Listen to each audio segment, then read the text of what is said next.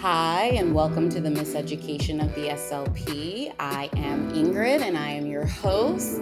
And we are back for episode 5. Oh my gosh, this is crazy. Season 2 has been jumped off with such great guests. We've had Jay, we've had Natalie, and today I am bringing on Meredith, who many of you may know from the Informed SLP. And we're going to be talking about some areas that we're a bit miseducated on in regards to the business platform. We might also be discussing a little bit of work that we can do for advocacy within our profession to help support and expand what we're trying to infuse in the most optimal and knowledgeable manner, which is definitely Meredith's forte and less so mine. But Meredith, I'd love it if you would introduce yourself and tell people a little bit about you. Sure. Yeah, my name's Meredith Harold. I am a former school based SLP, former university faculty member. And when I started the Informed SLP, the intent of it was basically just to talk to people about our field's research in a way that was easy to consume and efficient for practicing SLPs. And it ended up turning into a big thing. And so now there's just under 60 of us who work at the Informed SLP. It's my full-time job now. I don't see clients anymore. I don't teach at the university anymore. And all of us basically just work together to translate our field's research for practicing clinicians. Um, it's important to me as someone who operates within our field and is making a career within our field to dedicate a certain amount of my, work time to other things as well that are unpaid service type things. And so I have been the president of CASHA, which is our state association. I also will, continue to be involved with CASHA over time because state organizations are really important to me. And I also take on a lot of little projects, as Ingrid knows, here and there. So I work at csdisseminate.com too, which is the objective of it is to get our field's science out to clinicians essentially. And that's a volunteer thing. And then I end up getting my hands involved in a million things all the time because I'm one of those people who's really passionate about making progress. And so one of the things that I've been really interested in lately is just our field's businesses and the ethics of our field's businesses and how we all, who are business owners, contribute to the health of our field and how we can continue to do better in our space. Mm. Which, and it's, I think the timing of it for me is, I have been running a business in our field now for about 6 years. I've been doing it full time for about 2.5 or so, maybe. And there's just been so many lessons for me and things that I've learned as a business owner and things that I've started to see sort of like operating on that side of our field and being like, oh, so this is how it works. Okay. So this is how it Mm. works. So that's sort of my background as well as the things that I'm spending my time doing right now. Awesome. Yeah.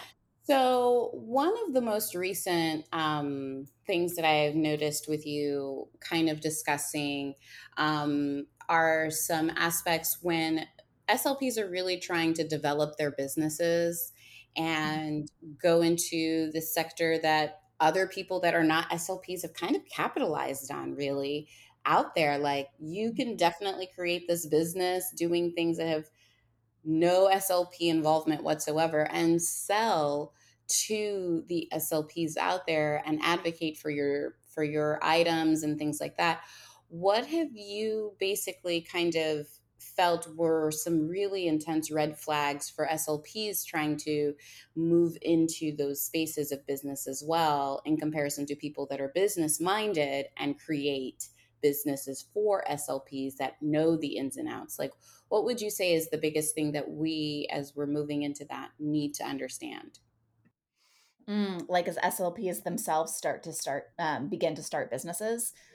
I just in the sense of, yeah, because like we are taught in school about being SLPs. We're not taught about how to be business owners. Correct. So when we're moving into this experience, like, is it better for us to start consulting with people? Like, what would you advise, or what is the thought process? Because there are so many people in the space of selling to SLPs with businesses that aren't SLPs. They have the wherewithal, they know what they're doing, and we don't. So how do you advise people in that? Yeah. So, first of all, I actually think that SLP run businesses have a huge advantage over people who try to enter our niche and then try to sell things to SLPs. Honestly, SLP run businesses crush those other businesses almost every single time because SLPs understand what SLPs need. So I would say that anyone who's an SLP and is sort of wanting to get into that space of creating courses, tools, products, resources, whatever for fellow SLPs, the business side of it is scary because you feel so incompetent and you feel like, I don't have an MBA. I don't know what I'm doing. I don't understand how taxes work. I don't understand what's legal. I don't but just I would say feel comfortable knowing that the tools and products that SLPs are capable of creating just blow everyone else out of the water. So it ends up just really becoming like a process of being comfortable knowing that you won't know all the things and making sure to like reach out to other humans about the stuff that you don't know. Like I've spent so much time consulting with other entrepreneurs in my city and other professionals and everything about stuff that I don't know. And every single year, I'm still learning things that I'm like, oh crap, I didn't know I was supposed to be doing this way and end up, fixing it or whatever. Um, but and I think that the messages for people who want to be entrepreneurs and people who are consuming the products of entrepreneurs are, really different. Like Ooh, how like so? because business owners can do whatever they want.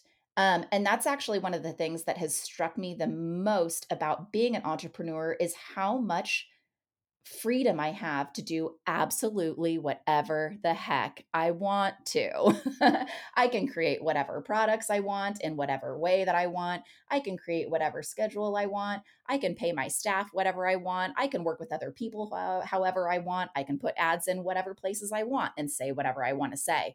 Like American and oh my gosh, the freedom and flexibility that you start to have when it comes to even just things like filing your own income taxes and stuff like that, like it just consistently floors me every single year how much American society is built around letting business owners just do whatever the heck they want to, which as a business owner, I think is cool because of the flexibility that gives you. And I do think that our field as a whole, the more SLPs who understand how to be business owners in and of themselves, even if it's just like solo private practitioners, who are like starting their own business to provide services to clients.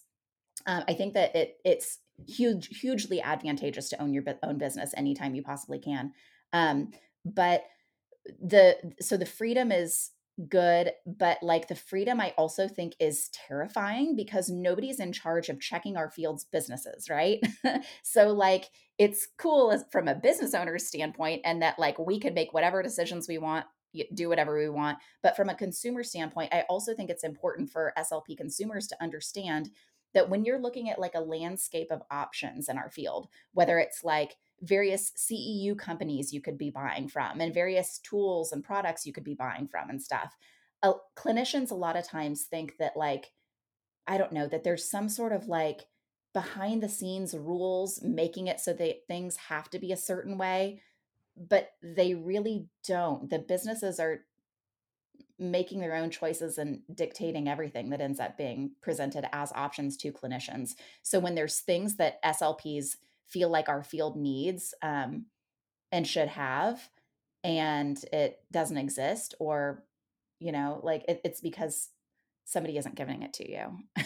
you know Um, Essentially. So we have to kind of get creative and provide the things that we understand is a niche. Like it yeah, really is an opportunity to make some growth in yeah, our, service-based operations.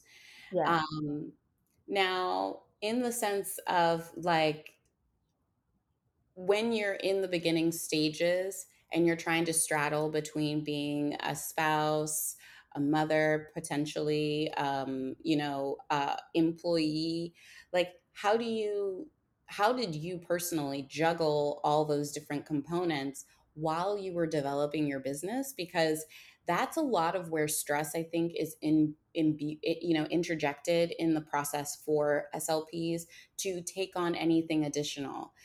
right, Whenever I'm talking about advocacy from an SLP, there's some that are like, yeah, I'm on board. I'd love to. But their life conditions can sometimes be a little bit lighter and they don't have all that additional stuff. But yeah. there's such a large portion of our discipline that are mothers and spouses and they're working so hard to juggle all these different hats. Like, how do you also introduce the idea of developing a business and being able to make it thrive and give it the time it needs? Yeah, I think 2 things are true at once in this that I think is really difficult for people to reconcile. One thing that's true is I have, endless energy for work. I really do. I've always been that way, and I've always been someone who escaped the rest of my life through work and really enjoyed work. Like, my parents never had to check on me if I was getting good grades. If anything, like, they needed to make sure that I was, getting up from my desk, you know what I mean? And so, like, for me personally, like, pushing really hard and putting in really long hours on projects that I've deemed important to me because they're part of, like, the work that I've decided I want to do has never been a problem for me. So, and I notice that similarly in a lot of entrepreneurs, they tend to have a lot of energy and drive to push really freaking hard when it comes to putting in the labor to get something done, right? That is true. The flip side of that that's also true is the most privileged people have the most ability to find those hours, right? And it's not just about like, and it's all the little details that go together. Where, like I've always had a spouse who had a decent income that I could lean on if I ever made a mistake and things didn't go well. So I never have had to be afraid about money.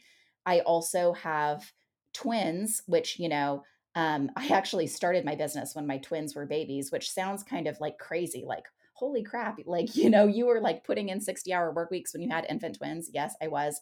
But also, my infant twins didn't have any health problems, none, And so, like, that's another layer of like fortune and privilege. Also, my family lives really close to me. So I have a lot of people within an hour of where I live who, at any time, if I need something, and I have many times called them and been like, Grandma Cindy, come over and watch the kids for a day because I've got to get this thing done. You know what I mean?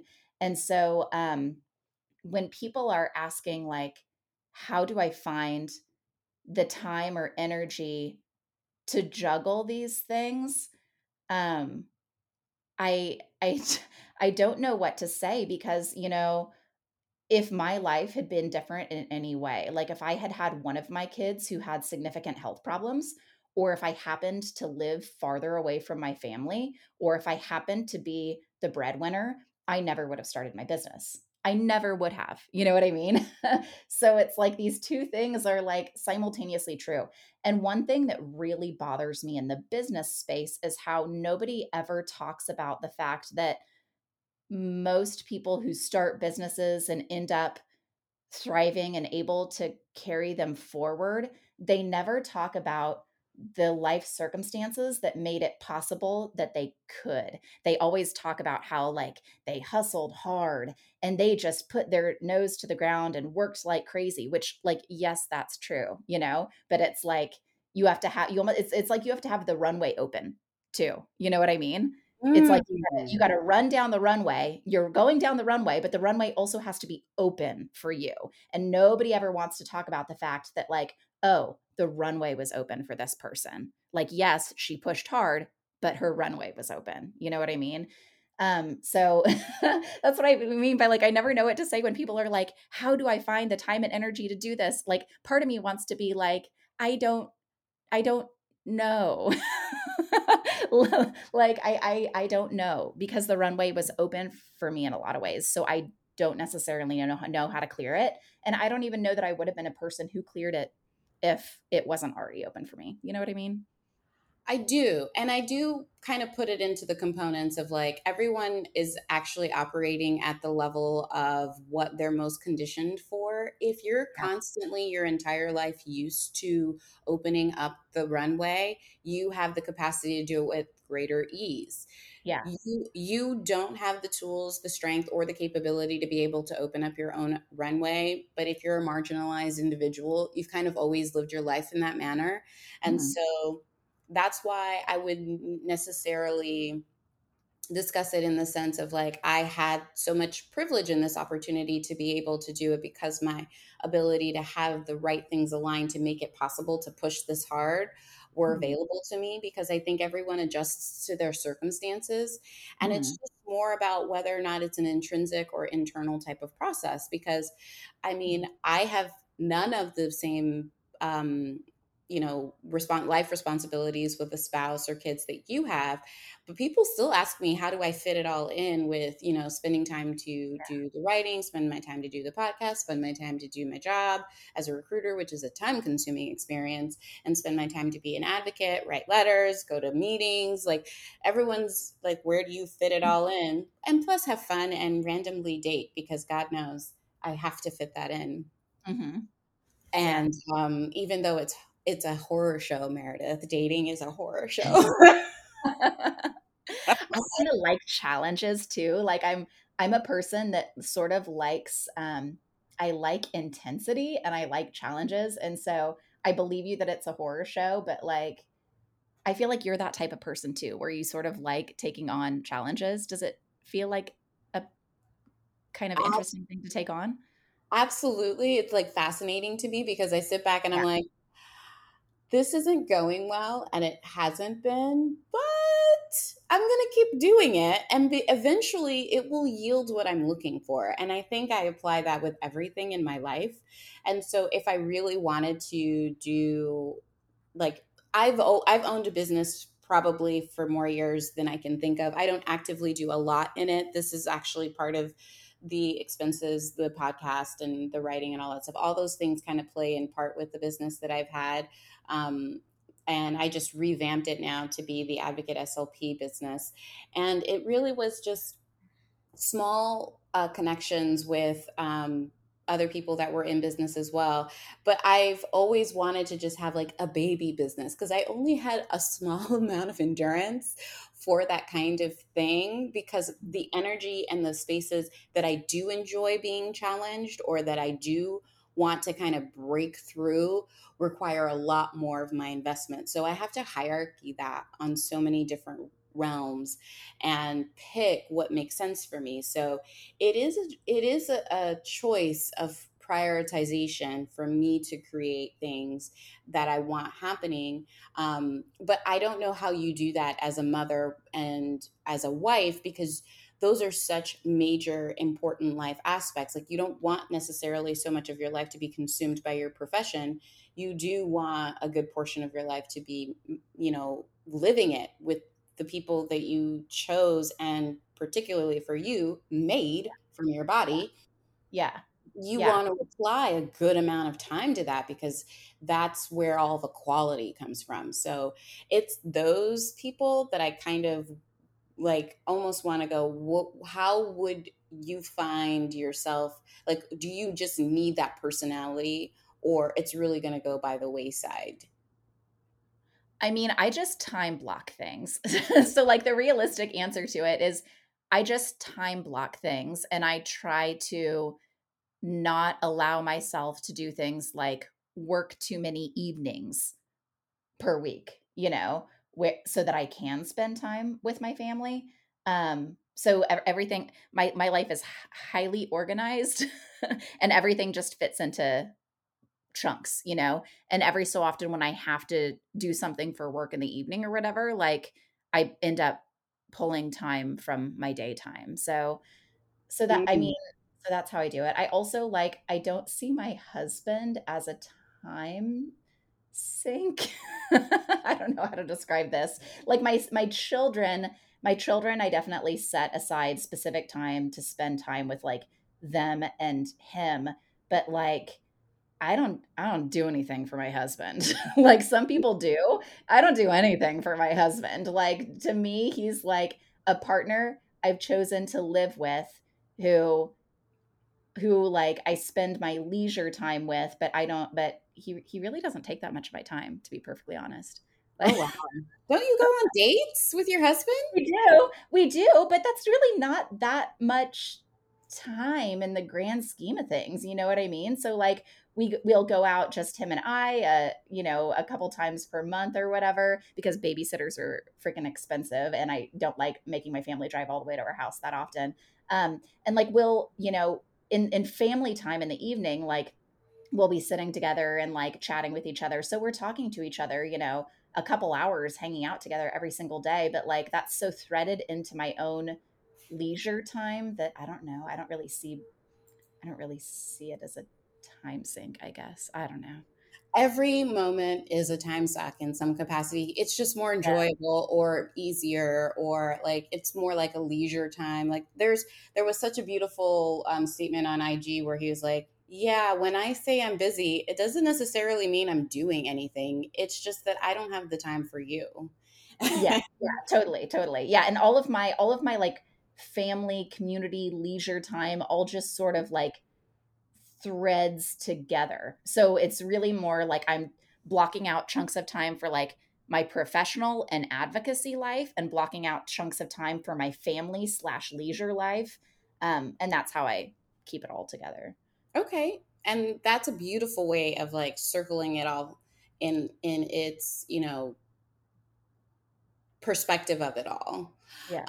What in your mind do you kind of come across when it comes to where SLPs are really miseducated, especially in the business aspect of things? Because I've heard and seen and discussed with you little things like not being able to really vet out where they're getting their Yeah. information, like Yeah. CEUs especially, or they're not able to. There's no resources for them to be like, is this quality? Is this not quality?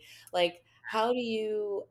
Where are there spaces to get information about that so that you're not just spending money recklessly? Yeah. So talking about like where SLPs as consumers of businesses are most miseducated. Yeah. Or being The taken advantage of, yeah, because of the lack of Oh, knowledge. we're being taken advantage of in the pricing of our field's products. Like, so I can just like drop lots of like little nuggets here. So one of them is pricing of products. So in general, businesses are taught to maximize their profits as much as possible. And they're coached to do so, trained to do so, socialized to do so, advised to do so. So, but in the SLP space, SLPs aren't wealthy and don't generally feel as though they're making boatloads of money, right? Like most SLPs in general feel like they're maybe making just enough money. Some of them are making more, some of them are making less, whatever. But the pricing of our field's products, I cannot emphasize this enough. It is entirely pretend based on how much money somebody wants to make off of SLPs or thinks they can make off of SLPs. So when you see a product that's overpriced, so many consumers use it as a signal of quality. So they'll be like, oh, this 2-day course, $1,000, like, wow, this must be really high quality. Not necessarily. It might be the case that this person just figured out a way to market it really well and convinced SLPs to buy it. And SLPs waste so much money on products and tools and courses and everything under the sun that is simply really well marketed to them. Like, I would say that's the biggest area of like misunderstanding of SLPs is that like pricing is pretend. And businesses, it's their job to convince you that the thing that they're selling to you is the best of the best of the best. And some of them are just really awesome freaking marketers, but when it comes down to it, the quality and of the content is not actually that good. And sometimes it actually doesn't even really do much for the SLP. Like the real way to judge whether or not the money you've spent on something was well spent is if after you spend it, 3 months, 6 months later, think to yourself, okay, did that change anything about how I practice? Like, did that change anything about how I practice? And Oh, if so, how much value did it really bring to me? Like, did it really revolutionize the way that I'm doing pediatric feeding, for example? And now I not only have a lot more options for my clients, but my clients are making more progress, da da da da. Or did it really not change anything and I just jumped through a hoop and paid money to jump through that hoop? So I would say that's in my opinion, the biggest thing is that it's yeah, prices pretend. And you're being heavily marketed to at all times by our fields businesses. mm, As far as how to judge quality, ugh, that's also not easy because, like, for example, so in my business, like, we niche down on translating our fields research, right? So we're reading 100% of it and basically just explaining it to SLPs. Like, that's all we do. Like, if you want to know what the research says, come to us. That's it. We don't offer anything else. That's just what we do. And so for us, it's really easy to see whether or not other companies are actually telling the truth when they say, like, we've got evidence-based courses for you. We've got evidence-based products and tools for you. Um, but it's a lot of labor for clinicians to be able to see that unless they're, heavily consuming evidence as well. Um, Other misunderstandings. Your employers are the same as people who are selling you products and tools. Like your employers, their job is to maximize the amount of money that's left in their bank account at the end of the day, you know? And mhm. I'm really loving actually how much clinicians are starting to push back on things like salary, PTO, benefits packages, productivity requirements, caseload requirements, because again, all of it, I cannot emphasize enough, is pretend. Like none of it has to be that way. It is that way because somebody who has a business decided to make it that way. And so the more SLPs in general understand about the businesses that they're working for and the businesses that they're buying from, the more equipped they'll be in general to not only make, smart and informed purchases, but also to be able to push back on their workplace and be like, no, I'm not doing this thing that you asked me to do because it's made up. You know what I mean? Like it's made Mm. up. I don't have to. You're just choosing for me to. And I'm saying no. Or, so um Interesting, interesting. the question is though, like, how do you like I so like how do you get SLPs more informed about business? But I feel like I'm seeing a lot of it happening. I'm seeing a lot more conversations on social media among SLPs where they're saying, hey, how much are you making? Hey, how much are you making? Hey, does your boss require you to do this? Oh, they don't?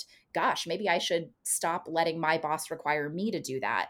Oh, your boss pays you for, admin time? Mine doesn't. Shoot, I'm getting screwed here. You know what I mean? And so I actually think the process of SLPs understanding the like financial systems in which they're working, I feel like I am seeing that change. I'd love to see it happen faster, but I feel like I'm seeing some of it. Mm. Well, that is the benefit of social media, I think. Connecting people to folks that they don't otherwise have access to. Yes, that and the fact that there's so much being put out there about being entrepreneurs and being able to do a lot of research and looking at all the comments and, just so much. And everyone has an opinion. God knows Hmm. everyone has an opinion. Hmm. So, it's just the amount of information that's available to us as consumers.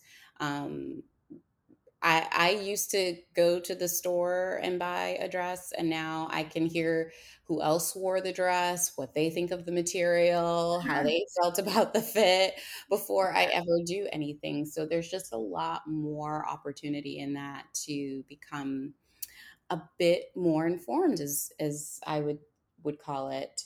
Yeah. Um, in the spaces that I've been kind of poking around in, with and around you, one of the things that I've been seeing, and we still kind of keep coming back to this, is this idea that ASHA is not a business in the manner of like being a social advocate and in a good way. And I'm wondering in general, like, why are we holding accountability for businesses in the spaces of social and political arenas? And I really want to know, like, your take on it as a business owner who wants to make sure that you're supporting and being there for your consumers. Like, how do you feel about some of these breakdowns that are constantly occurring in regards to what people are feeling is obligated by our national organization and other businesses, maybe even our employers, like on things that are more social or politically based? Um, uh, I feel like you just asked me like 5 questions in one. I love it. Um, so first of all, I think it's when consumers are pushing on businesses, and ASHA is a business, um, one thing to take in mind first is whether or not they even can push on the business, okay? So, like, for example, my business, SLPs choose to either buy from us or not, right? So, there's a certain amount of if we don't respect SLPs, treat them well, listen to them, respond to them, we will lose our customer base and nobody will be buying from us, right? ASHA is a little bit unique in that most SLPs think they have to belong to ASHA. They think they have to have their Cs, that type of thing. And so there's sort of this like history of ASHA not necessarily having to take seriously the waves of SLP's feedback like an average business would. ASHA is more like a business without competition, at least in perception.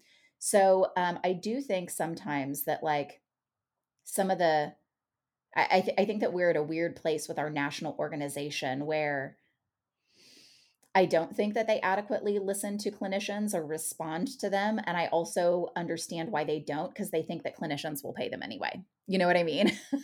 So Pretty much. there's yeah, so there's that. Um, but then also to a certain extent, just the whole concept of pushing on businesses in general, whether or not it's one like mine or one like ASHA, in order to like make political statements about this, that, or the other, or make a statement about this social issue or da da da da. I think it's important to realize how performative businesses are and that what you're basically asking for them is to continue to be performative, right? So, like, when somebody asks for our business to put out a statement about topic X, um, that is not very closely related to the type of business that we do and is kind of really not our place to necessarily be making statements on because not because it's not important but because it's not our area of expertise. You're basically asking us to, which it's like I'd be happy to for every single thing under the sun. I'll tell you what I as an owner think and we can you know plaster a statement up on social media so SLPs are absolutely certain what the owner of this business thinks, right? But that doesn't actually do anything because I can say that I care about topic X and that I feel a certain way, but do nothing in my business to support that position whatsoever. Spend no money, resources toward that whatsoever. So and that's what I sort of think is funny sometimes about consumers pushing on businesses to like make statements don't do anything, right? Like what you really need to be pushing on businesses for is like, what are you doing? Not what are you saying, but what are you doing? And I would love to see that shift happen. Because in my personal opinion, and most people in the business space do not agree with me, in my personal opinion, I think consumers have the right to ask businesses absolutely anything they want to. Like absolutely anything they want to. So if you want to send a business, an email or a message on social media that says, "What are you actively doing about X? Are you donating any money toward X? Are you, spending any like time contacting the people about X?" Like I think it's perfectly acceptable to ask those things. And when we ask those things, then we start to realize how dumb the statements are, honestly. Because it's like, oh, right, because they're not actually doing anything. We were just asking them to say what they think. Nobody cares what we think. Like people should be caring what we're doing. Is Yeah. that does that kind of answer like what you were Yes, thinking? because I really do. I sit back and I think, there's a lot of social things that have happened, especially, you know, in the perspective of the seat that I'm in as a Black woman. I'm like, every few months there is something happening that is Mhm. affecting either women, Black people, immigrants. I'm like, I'm kind of spread across all of these different interests. Yeah.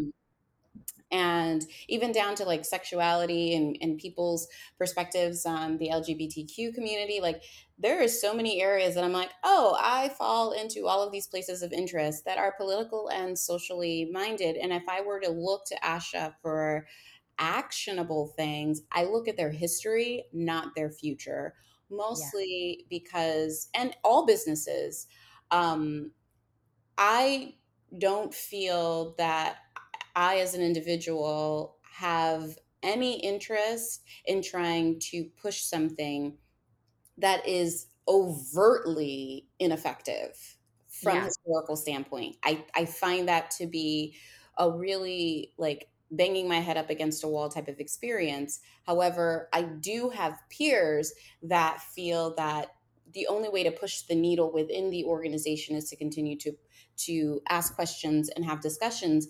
And I'm like, where historically has that ever been true? Because I'm flabbergasted by people feeling that way, especially when we have such a huge hit with Roe versus Wade. And I'm like, are Yeah. you seeing what I understand about history as a full picture?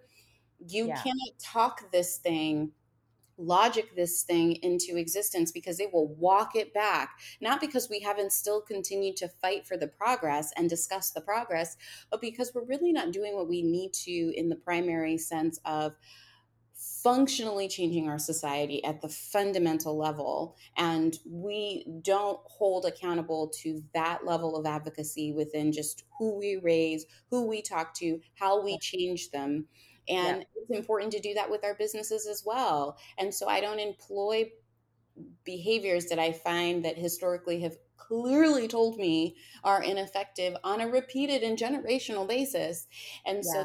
that's where I have that roadblock. I want to make new inroads. I want to do new things. And it's, I think, harder for people to process how can I do a new thing that is better and will change because it'll be founded on these new and appropriate beliefs versus continuing to look back to the structures and to the businesses that are already established with already the power Yeah. and try to change what's already fundamentally broken there. Like I don't know what the best course of action is, but I do know I don't want to repeat history because it keeps biting us as a society in the butt. And Yeah. Yeah. um you I, know I yeah. I Yeah. think like the biggest thing that I wanted to kind of touch base on in that sense is like how do we get people to understand that if you focus in on the small, your community, the people around you, your schools, your hospitals and your businesses in that area where you might be more influential, more capable, you might create like a little oasis, which is what Dave Chappelle kind of taught me because his hometown is like in the middle of nowhere and everybody is, it's like a great environment for him. He's like living the dream because he kind of created his community in that and it makes sense. And so like if I can do that, if you can do that, if we all as functional members of society can do that, then whatever is happening on the social and political things, they will begin to quiet because we're affecting our communities, and those will reverberate to our neighbors and so on and so forth. So I'm just trying to figure out, like, what is the best course of action? Where is the best place to apply energy to be effective? Yeah. I mean, I sort of feel like the first step perhaps is recognizing our tendency to do this, recognizing our tendency to, rather than want to deal with our own household, neighborhood, community, we always want to go national first, right? We want big national organizations, big national businesses to like make statements and do things. We always basically, it's basically like looking out instead of looking in, like looking all the way to the top rather than looking at all the layers between us and the top. And it's just sort of nonsensical. Like Roe v. Wade, like analogy to it to me is when like, you've got a white mom who decides to go protest downtown about Roe v. Wade and, holding a sign saying, like women's rights to make their own choices need to be protected, and she believes that to her core. And so she goes, downtown in her city to hold a sign about it, but then has to be home by 5 in order to like make dinner and pack up a beer cooler because her husband John has got a softball game and she's got to take all the food and beer to John and all of his buddies. Meanwhile, back at the ranch, 80% of John's softball team is voting against what she was just protesting for. And she's there feeding them and supplying them with drinks and never once bringing up the issue with them whatsoever. Why? Because it's more uncomfortable. Because it's so much more uncomfortable to think about what's happening in your own household and in your own communities than it is to just be another person clicking like on social media, voting a certain way on, some Instagram poll, or like carrying a sign for 2 hours downtown before you return to the rest of your life.